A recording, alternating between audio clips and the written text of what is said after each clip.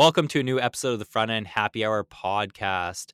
From time to time, I've talked about open source. Open source is very important in our industry and has been very helpful, I know, in a lot of the things that I do in my job and others do. So in this episode, we're joined by Jesse Chomchak to talk with us about open source. Jesse, do you want to give us a brief introduction of who you are, what you do, and what your favorite happy hour beverage is? Yeah, thanks, Ryan. I'm happy to be here. My name is Jesse Tomchak. I'm currently an architect at This Consulting Labs. I'm a recovering iOS developer and recovering Objective-C developer into JavaScript. And I love open source. We stand on the shoulders of giants. So when Jim said the topic was coming up, I was just jumped at the chance to talk about this because it's so important. My favorite happy hour beverages are iced cold brew. And a LaCroix on the side when it gets late. That's where I'm at. I'm the guy driving. Nice. I mean, you cannot go wrong with a cold brew or a LaCroix. Definitely top favorites of mine. Sometimes you need both. You got two hands for a good reason. They complement nicely. Yes, they pair do. well. And I love the recovering iOS developer, especially on the note of Objective-C. Oh, man, it was a rough life. You didn't go down the road of Swift? Oh, no, I was there. So I started in 05 and did Mac apps, iOS apps, and then Swift came out and I was like, oh, this is great. And then Swift 2, 3, 4 changes. And I'm like, this ecosystem is rough. And React Native was my gateway drug. Was just like, nice. This is hot reload, hot refresh, Yep. Shipping bundles. I was on board. I was 100% on board with that. And here I am. That was a cool feature that I feel like working on the web for so many years, it's like, you're like, yeah, we just refresh. It's like super easy. But when you're building for mobile, it's like, wait, you got to wait for that build. And so like having that hot refresh is huge. That like 3-minute build between just being able to see checks will kill your entire day, right? It's just like, I make a few tweaks and like, okay, build. And you're just like, and this is a rebuild, not a new build. You're just, dude, it was brutal stuff. You could grab a cold brew in between. There was a lot of downtime. There was, it's like, was I building? I should go check. Did I check this build? I'll build again. All right. Well, that's a great time to introduce today's panelists. It's really just Jem and I as the panelists. Jem, you want to kick it off? Jem Young, engineering manager at Netflix. And I'm Ryan Burgess. I'm a software engineering manager at Netflix as well. In each episode of the Front End Happy Hour podcast, we love to choose a keyword that if it's mentioned at all in the episode, we will all take a drink. What did we decide today's keyword is? Contributions. I think that will be a good one. I'm so glad we didn't choose like open source. Like, I feel like that would just be ridiculous. So we need another backup drink if we chose that. Yeah, I feel like a lot of drinks at that point. All right. Well, let's hop in. I mean, maybe to level set, like when we say open source, what do we mean when we say open source? It's just like free and available software. Is it like free as in beer or free as in puppy? Both? Both. And is it always free, really? Like, it is in the sense that you may not be like monetizing like or paying with money, but like, you know, it's not just everything doesn't come for free just because you're having open source too. Open source is the idea that the source code is out there and someone has put some amount of time and effort into building something and made it available for you, right? You can use it without any guarantee or warranty. And, you know, we'll probably get into this later about, you know, posting issues. And I mean, the idealistic way is I have this thing, I solved my problem. It's out here for you to use and solve a problem that you may have and to change it and manipulate it any way you need. If you find it useful, contribute back to it, right? It's a sort of village mentality of growing together and not resolving the same issue over and over and over again. Eventually packages, you know, libraries and open source get large enough that they become group collaborators and sort of a first-handed tool to reach for. You know, no one's going to rebuild React or, you know, a DOM diffing tool other than for mental exercise or something new, maybe in reactive like SvelteKit or something like that. But the power of open source is that it's freely available for you to use, change as needed. And what I think the part we forget a lot is to contribute back and not just post issues. It is not Twitter, right? Where you just sort of yell into the void and hope for the best. It's meant to be usable and interactive, right? You contribute and take a penny, leave a penny, right? We've all seen those dishes. I guess depends on your age at this point. Maybe I'm giving myself away. when you used to go to the gas station, you used to like go in and like get change. You'd put in the paper money, right? What's You'd paper? get paper. Yeah, right. I honestly don't know the last time I had a dollar in my wallet. I remember this as a child. But you would take a penny, leave a penny. And there was, if you were short 2 cents for a soda, there was usually 2 cents in there to help you out. And you would always put change back in there. So this sort of give and take is a balance that it's hard to sort of find that balance. And I don't know that I will say right now, do not have that balance now. We're burning out people who are willing to contribute both time, effort, and emotion to this industry that runs everything underneath of our jobs. So that's my short definition of open source. I think it was a really in-depth coverage of it. Like, I think you did a great job summarizing it. Jem, anything you want to add? No, I think Jesse covered it quite well. I would just add when we talk about open source doesn't mean free, like you all called out earlier. It just means you can view the source code. There's a lot of different licenses, which we'll talk about in a minute when we talk about business models. But that's all it means. I think people think open source means free, but that's just not the case. It just means like you can inspect it, all these other things. There's a lot of issues we have today in open source. Most of the world runs on some open source software. You can go into any app on your phone and go down to like acknowledgements or whatever, and you'll see the libraries. It's funny how much of the world runs on the work of like 1 or 2 people based on like some critical library. And we've seen when those go down and they're like, it's not my job. It's a very demanding thing. It's very demanding to maintain a popular open source library. We'll talk about that in a second. We have a lot to cover here. I mean, it's thankless too, right? Like a lot of times it's a very thankless job to, Jesse mentioned like throwing up issues. Like that can be stressful for the person on the other end who's like, Jesse, you had mentioned someone who's just throwing a library out there that's like, hey, I found this useful, I built it. If others can leverage it, great. And that's awesome. Like being able to just throw that out to the world to take advantage of someone else's work is great. But I think that there comes this responsibility, unfortunately, sometimes too. Like I've definitely done this where I've thrown things out there. I guess I didn't intend to spend a lot of my time on it. It was like, here, I'm just throwing it out there to maybe save you some headache or time. But then those issues pile up and you're like, yeah, you're right. Like I missed that, or I didn't think that I would extend it that way. And that can be a burden.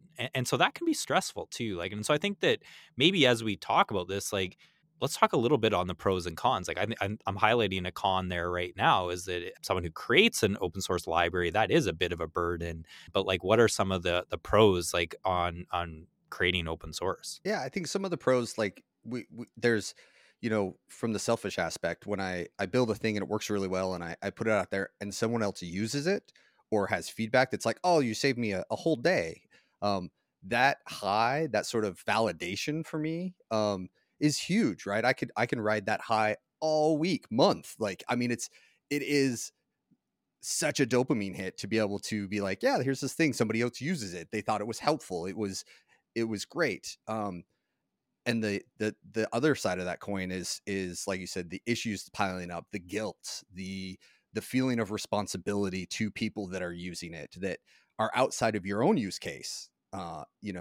There's Henry Zhao had a talk in 2018 at React Rally called through the open source looking glass. Mm-hmm. And it was not a technical talk. And it was something that I think about a lot. I think he was out in the product, out in the booth area with a cardboard box that just said Babel donations on it, like scribbled in Sharpie, right? You guys may have been there at 2018. Yeah, we were there. And I was like, is this for real? Is this like a joke? And he's like, hey, do you have a few dollars to like put towards Babel? And I was like, you can have everything in my wallet, dude. And it was that point where, listening to his talk about the sort of mental sort of guilt and like emotional stress that came with just looking at just working on Babel and being like the Babel spokesperson. And I don't think we really sort of understand, unless you've been in that sort of accountability, that spotlight, just the sort of drain that the community, for better, for worse, even when they're trying to be, where they're like, hey, I've had this problem. It's not a big deal. Like, I'm just going to post this issue. But if 20 people do it and you come in the morning and you see this, like, we all know how that feels like when prod goes down and your stomach sinks and you're just like, oh, like there's this implicit ownership and responsibility. And even if they're just, they're all really nice comments, you still feel that way. And it doesn't help when someone gets real nasty and they're like the, I think Jim was alluding to the J4 log error, where it's like, fix this bug, my $1 billion enterprise depends on it. It's like, pay me. I don't know what to tell you. Like, I think their emotional state is really hard. And we churn through, over the years, I've seen open source maintainers come and go, and great projects come and go. And where are they now? We could do a whole VH1 section on where are they now, where they're just like, I don't open source anything because I just get chewed up by the community. And there's no monetary reward at the end of this. And we'll probably get into the money down the road, but there's no end game for this other than what I see right now is a burnout cycle. Like there's no happy path, right? There's only cycles of compost happening right now. And I don't know how to break that. And maybe as we talk about it and sort of educate people, they'll think about Henry and that box that just says Babel donations, because the whole world runs on Babel. Like JavaScript everywhere runs on Babel. Like, it's so crazy.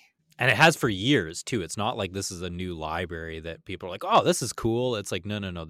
It's been long sustaining and used. His talk was on point. It really was.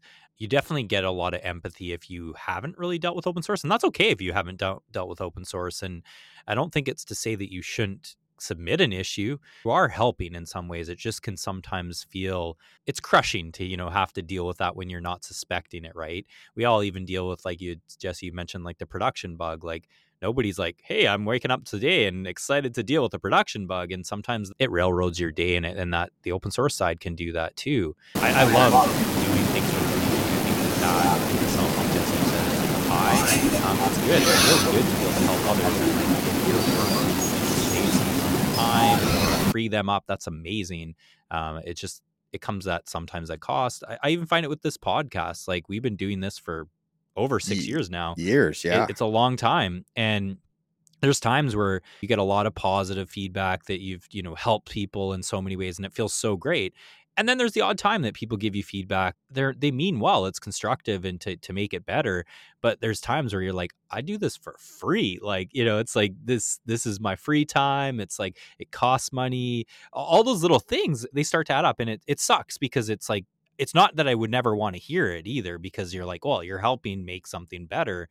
But it's hard to kind of balance that, I guess. And so I love that you called that out for the open source side of things. Yeah, it's like, I don't know, increasingly I'm realizing we kind of had a golden age in maybe, 2010 for the internet.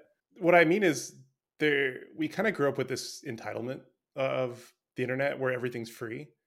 Like people want to go to my blog and read something I wrote on a Linux server or something like that. That costs me money. Like I have to host that, I have to pay for that. But like there's this implicit, yeah, that's okay. I'm willing to forego some of my income to like better the internet, better the community. The same thing goes for a lot of services we use are free, like Slack. There's a free tier. Twitter, Facebook, like all these services, Google, are free. So people get used to that as like, oh, the internet should be free, and don't want to take that one step further beyond like, well, who's paying for this in some way? And the same thing goes for open source, which is people, these billion-dollar corporations depend on it. It goes down, everybody, or there's a bug, someone gets really, really angry about it. This jerk maintaining this library who's doing it for free because they want to do it and they want to give back in the spirit of the internet. But there's no like, again, as a community, as a population, a human population, we never take that step further and say, hey, how can we support these things? How can we keep the web pages alive? How can we make sure the world doesn't run on ads? But we haven't. And it's just like this cycle of, like Jesse was saying, burning through these open source contributors who put their time and effort, build something really cool, release it to the world, do their best to maintain it. But over time, they realize this is a full-time job, and trying to keep up with the one person running Arch Linux 3 versions back and have an issue with like Firefox, like trying to solve like these really bespoke issues and dealing with people that are really angry about it. It's just like, why? Like, why would I? Why should I?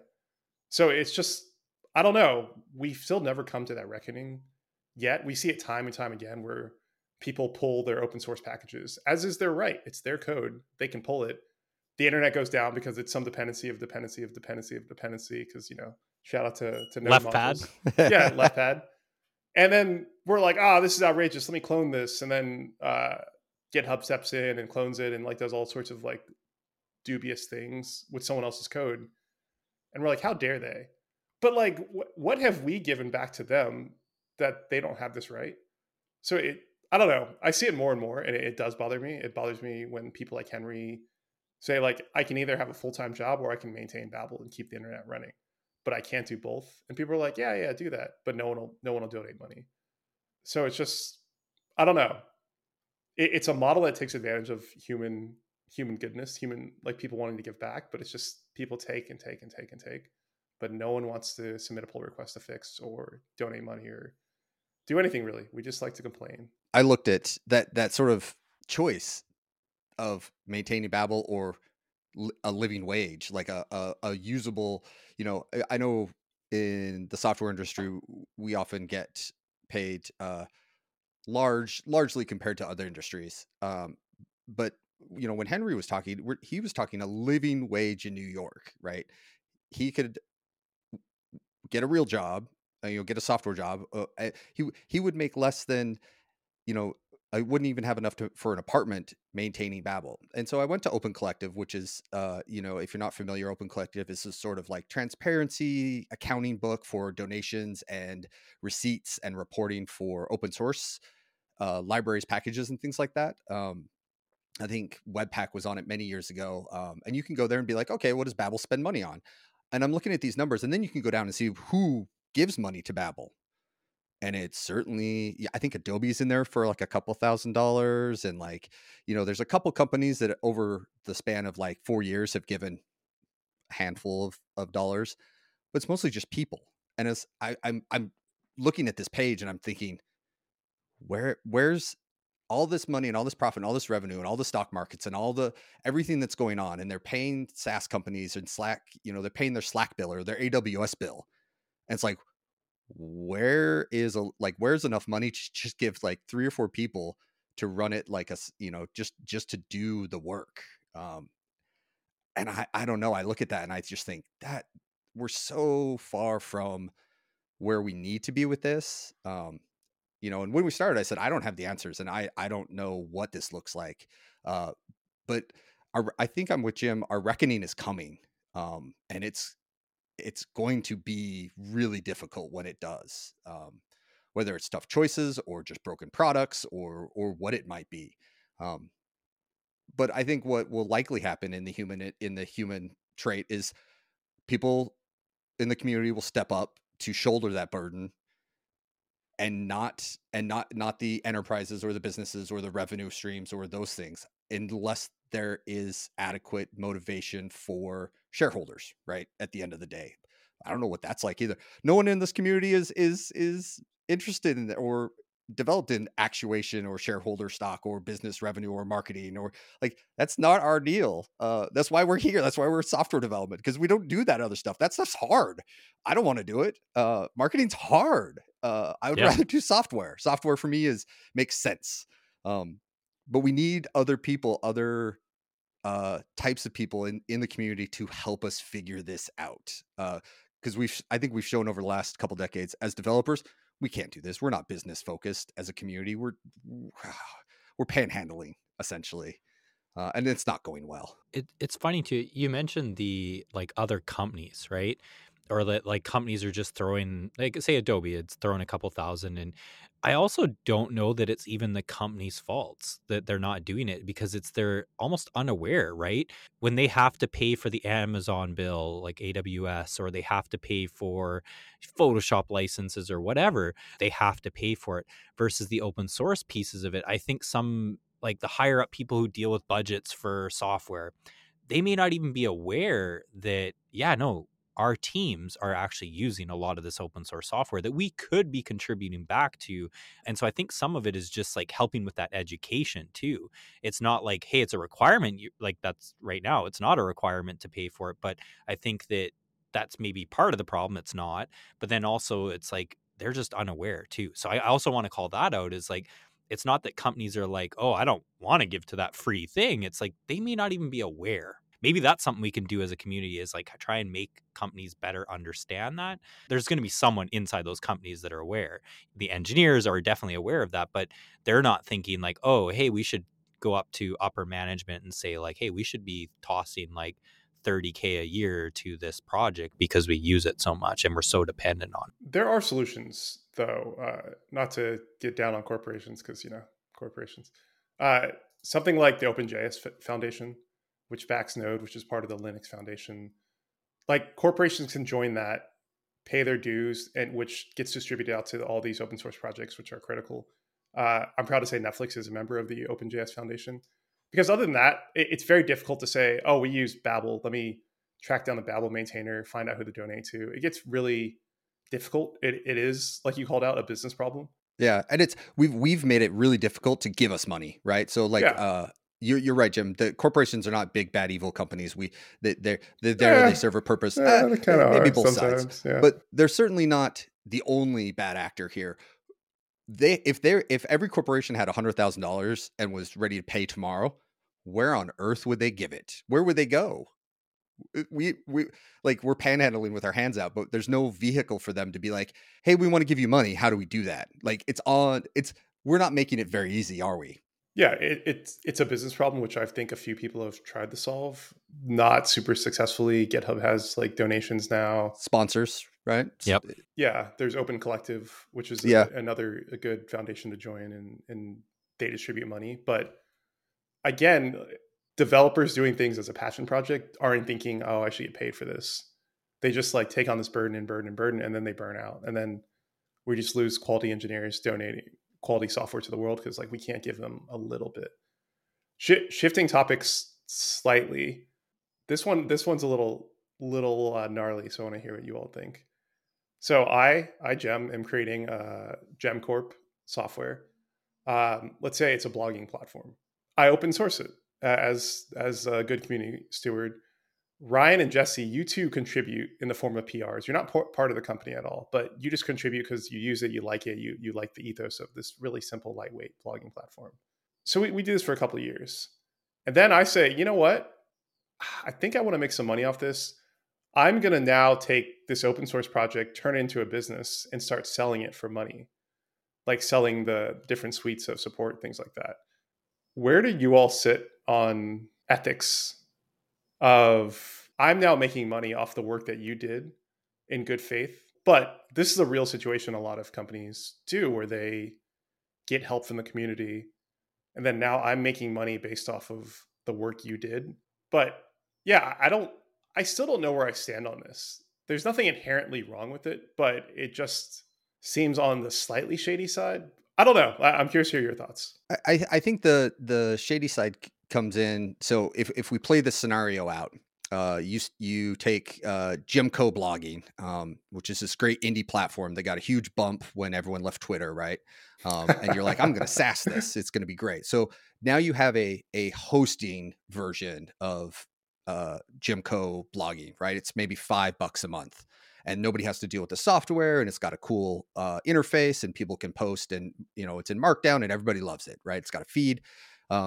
As someone who has contributed to it, and maybe I'm running my own sort of generated Jesse blog that's built on the same engine, my emotions tell me that as long as your core engine stays open source, and you are providing hosting and AWS or distributed CI/CD builds that maybe I've Ryan's got his, he works in like GitHub Actions, and like I was like, oh, Circle CI works great because I get these cool notifications when it totally bombs. Like we have our own sort of pipeline, our bespoke pipelines that we enjoy so much setting up. Yes. Right, everyone's favorite. But you have yours, and you're like, this is great. This is easy for people to do. It's on AWS. It runs in Lambdas. It's awesome. That infrastructure as a service that you're offering, I think is fantastic. That tells me that this project might be around a little bit longer. So I'm okay with this. But as someone who's contributed knowledge and, we've talked back and forth, we're colleagues, we're members of the group, we banter on pull requests and issues and stuff like that. And, I think as long as you keep the project open and run your business in a different way. I'm thinking in my head of like Vercel hosts and does a ton of stuff, but Next.js continues to be open source, but not open contributions, right? I think there, there's we haven't talked about this yet, but there's open source. You can see the source, and then there's not just anybody can contribute. You can come in, but we're probably, unless we know you, we're just going to close it or bump it or autobot it or something, right? We don't have to listen to everybody. And I think that's a lesson that we've learned over the last couple of years. But emotionally, I'm okay with it. Jim's doing a great job. He's running this business. He leaves his job and he's running Jimco blogs. He's on the MMR train and he's talking he's on Build Your SaaS and he's talking, this is how I built my business, and it was open source and worked late night, and now it hosts, and I'm a contributor that just runs the engine. Think WordPress, think, you're paying, I would even be like, at a certain point, like I did this with Micro.blog from Matt and Reese, who's an indie project. I pay him $5 a month because it's a great project. I'd move my blog over to it. I've moved it away. I've moved it back, as a developer does every 30 days, I move my blog. I don't write content. I just move I just move it. But I emotionally am okay with this. Ryan, I'm curious to see, like, from your standpoints, we've done a ton of PRs together over the last couple of years. We have like a casual, we meet up at conferences and like, dude, are you okay with Jim making a business out of this? Yeah, I actually echo a lot on how you feel about it. I do think that to Jem's company, he doesn't owe us anything because we had this open source handshake of how things were being built in the first start. And that it's a little blurry, right? Like, it's not a contract. Like, if this makes money, then like we're awarded 25% or anything like that. Like, none of those types of agreements have been ever made.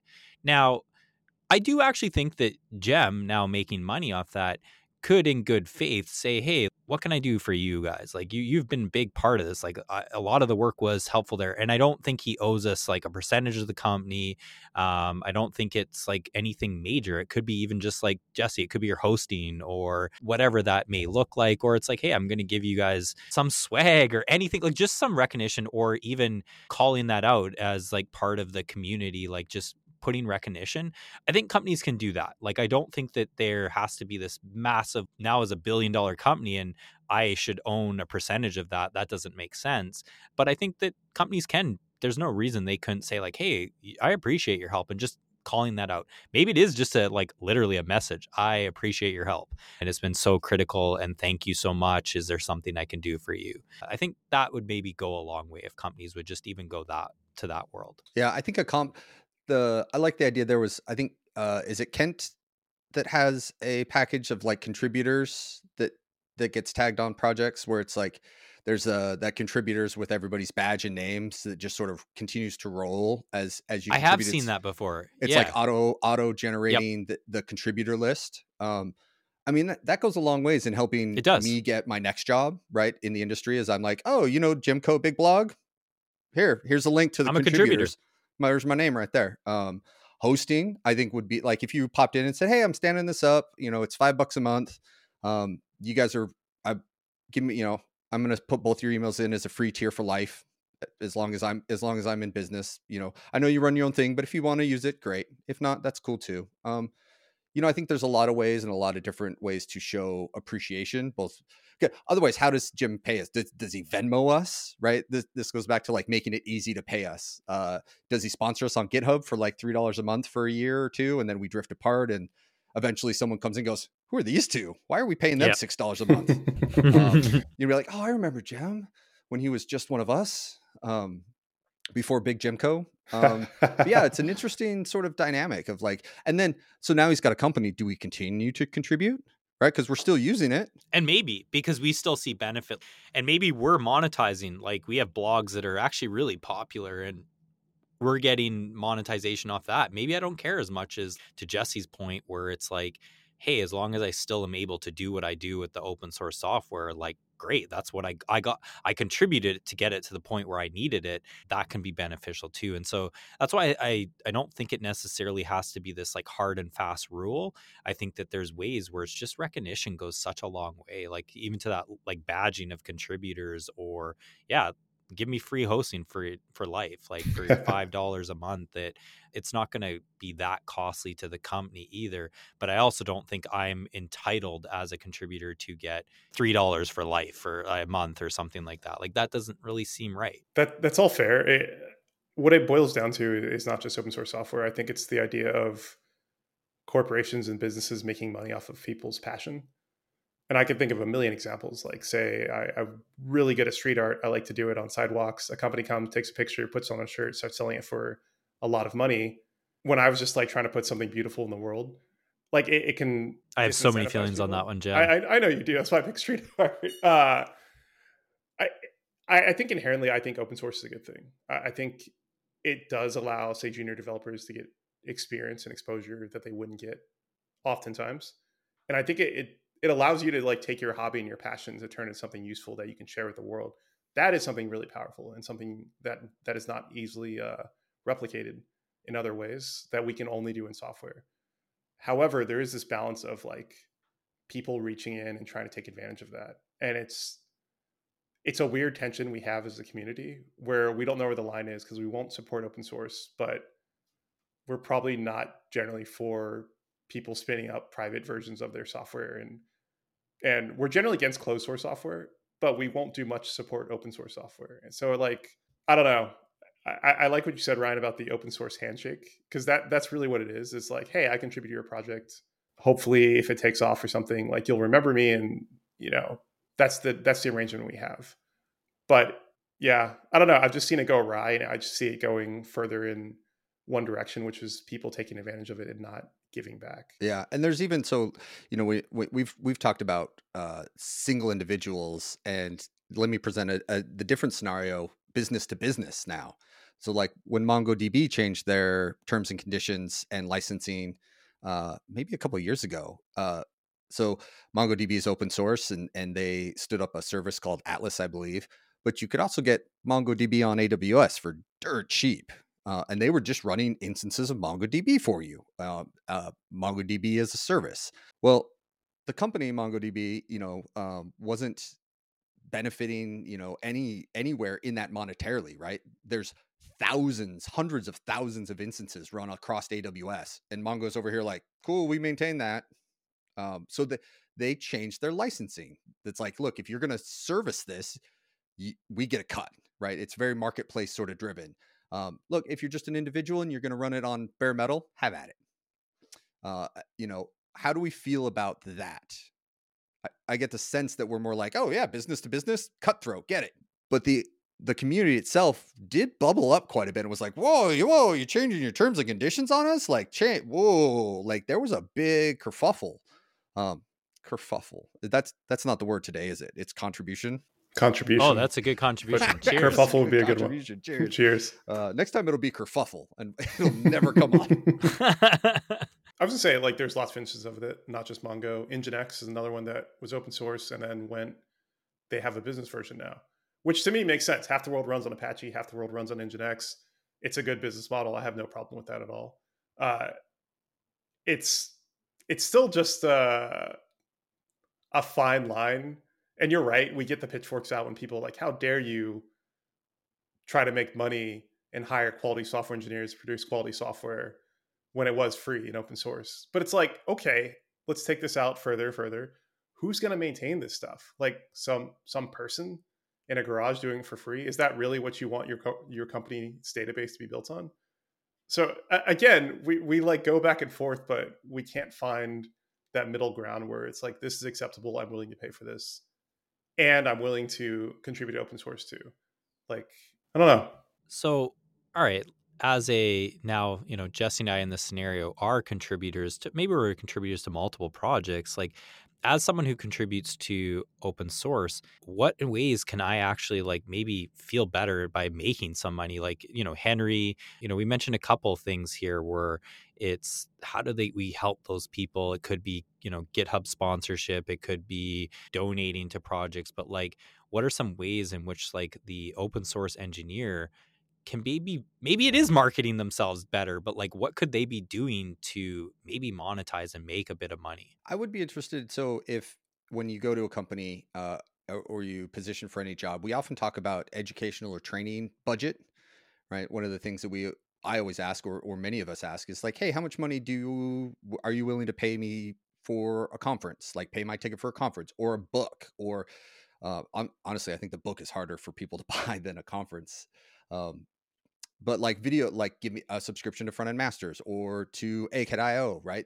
These are things we openly ask about. If every software engineer had the same idea, was like, you know, who I want you to contribute to this GitHub person on my behalf, like $5 a month. What if all of us in our job had an addendum or said like, yeah, as long as I work here, you will contribute $5 to this person. That on a small amount adds up to a lot. Mm-hmm. And if that's maybe that becomes a movement or an idea that is part of compensation. For every engineer you hire, there's $5 to someone at GitHub, whoever that person deems appropriate. I don't know how GitHub sponsorship works. I think you just add a list and cut a monthly check. That seems pretty easy from accounting standpoint to be like, okay, what's our GitHub? But we pay, ACAD.io for how many licenses? Okay, we pay GitHub sponsors how many people do we have on staff, right? It becomes a volume number at that point, and that sort of lifts all boats. I like that. And even actually companies like GitHub, I don't want to build features for them or suggest what they're doing for their business, but maybe it is making it very easy for companies to have like a way in which it's like for Netflix, it's like the Netflix employees have that benefit of their upper limit of $5 a month that they can put to wherever they feel like. And that's like budgeted for and paid for at a yearly rate. That would be interesting. I think, I guess my pushback against that idea, Jesse, corporations would just say, well, you can do what you want with your money. That's not our job. Or we'll just subtract $5 from your paycheck and give it to you, which is the same as you doing with your own money, except you just have less choice. And I think that's a general stance. When I hear about open source and like, hey, we should donate more, people are like, yeah, but who do we donate to? You can do what you want with your money. We pay you. And there's nothing stopping us as developers from all giving $5 a month. Anyways, I don't know if offloading it to corporations and businesses is the right move. It would work, but it doesn't really accomplish what we're trying to accomplish, which is we should give more credit and more contributions to open source. And like we as engineers should be aware of that, which I don't think the awareness is even there at our level. No, yeah, you're right. I think I got ahead of myself as far as doling out cash. The awareness is a real struggle. No, the cash, it's a good idea. It's just, I don't know. Going back to my earlier rant on entitlement, a lot of us engineers are entitled. Look at your NPM modules. Look how many thousands you install every single time. When's the last time you donated to anybody in that list? Probably never. And like right there is the problem.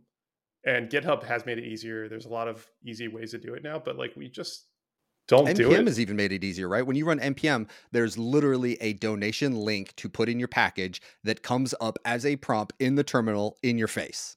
Yep. Yeah. What is it's literally like right there. And I would suspect that bump has proved to be non-existent since they implemented it, right?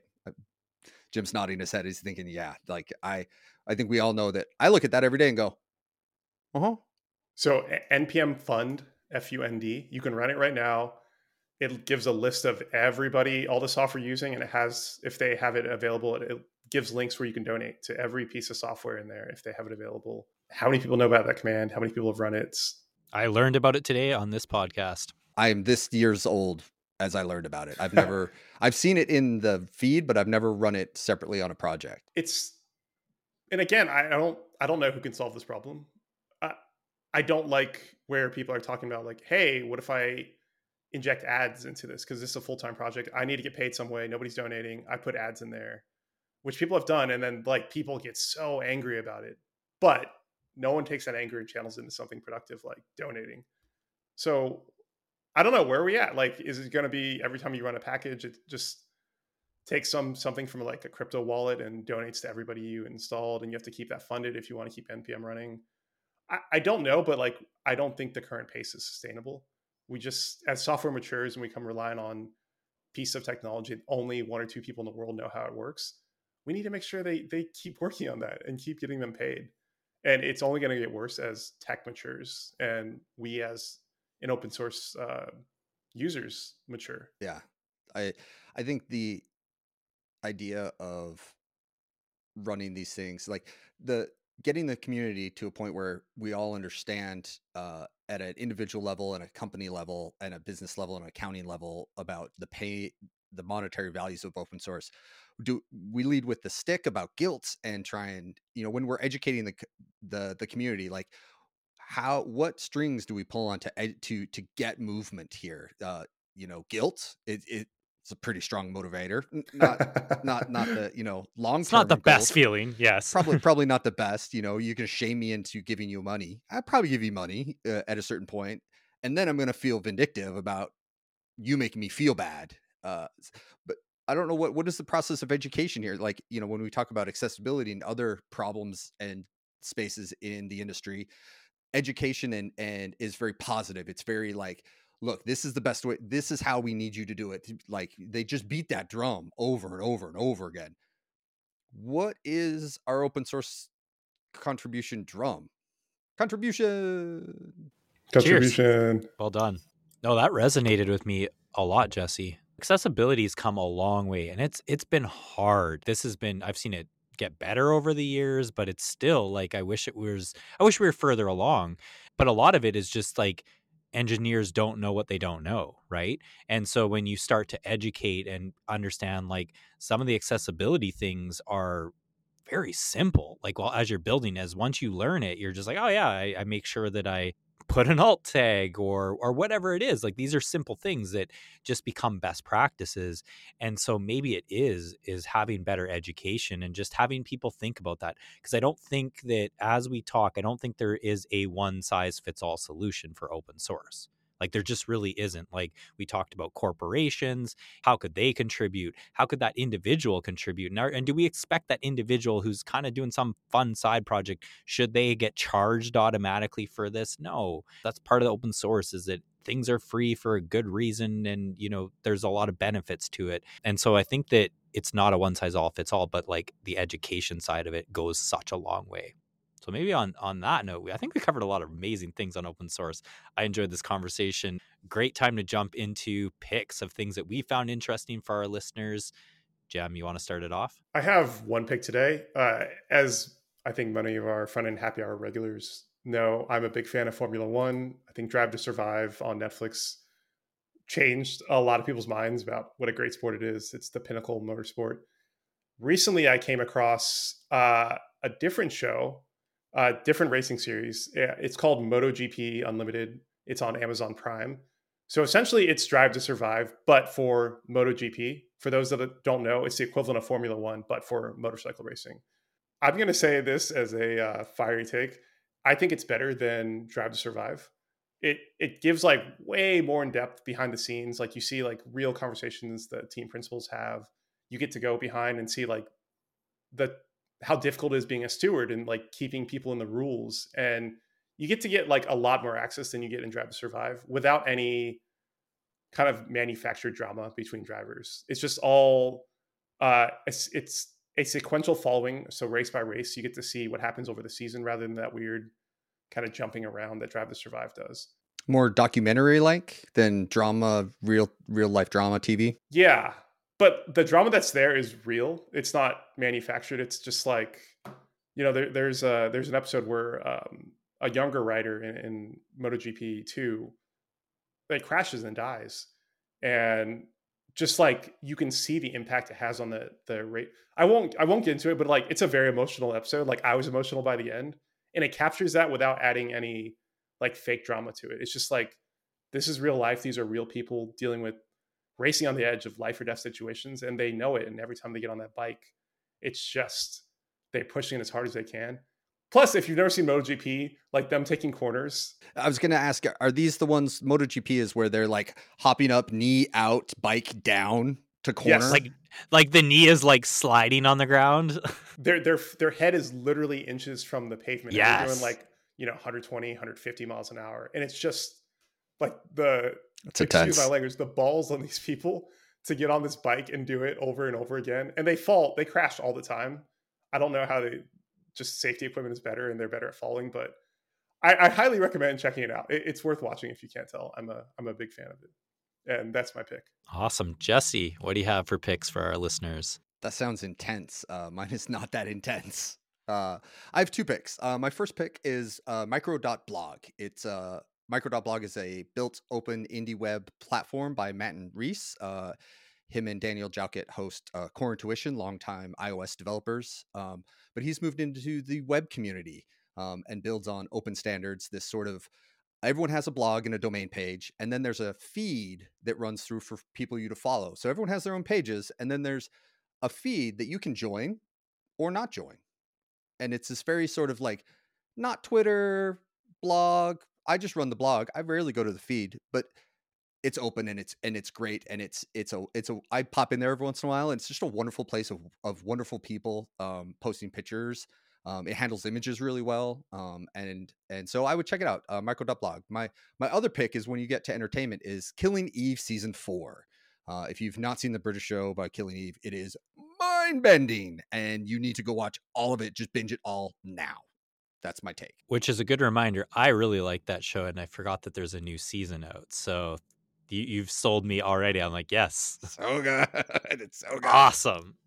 All right. Well, I have 2 picks for today's episode.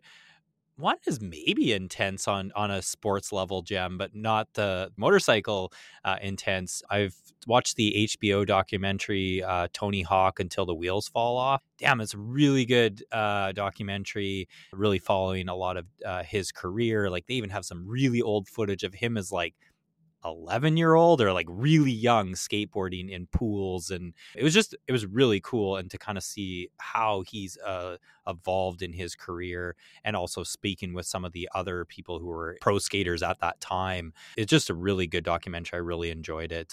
Definitely a lot of intense injuries and things like that too that they cover, so really good one to watch on HBO. And then my second pick is a rap album that just came out, the Snack the Ripper album, Let It Rip. Really cool Canadian rapper in Vancouver. I've really enjoyed the album. I've listened to it a few times already. So that's my second pick. Jesse, thank you so much for joining us with this conversation. I feel like we probably could do like 6 episodes in depth on open source in so many ways. I really enjoyed the conversation. If people are looking to get in touch with you, where can they reach out to you? Yeah, the best place to reach me is on Twitter at jtomchak, JTOMCHAK. I'm here to talk all open source contributions, anything you're up for, mentoring and anything else in the dev community. I'm here for it. Awesome. Well, and thank you for listening to Front End Happy Hour. You know where to find us typically if you're a regular listener, Front End HH on Twitter. Any last words? NPM Fund. NPM Fund. That's a wonderful. Thank you so much, guys. This was amazing. I hope this is the start of an education. NPM Fund. Awesome. Thank you for your contributions. Cheers. Cheers. Cheers.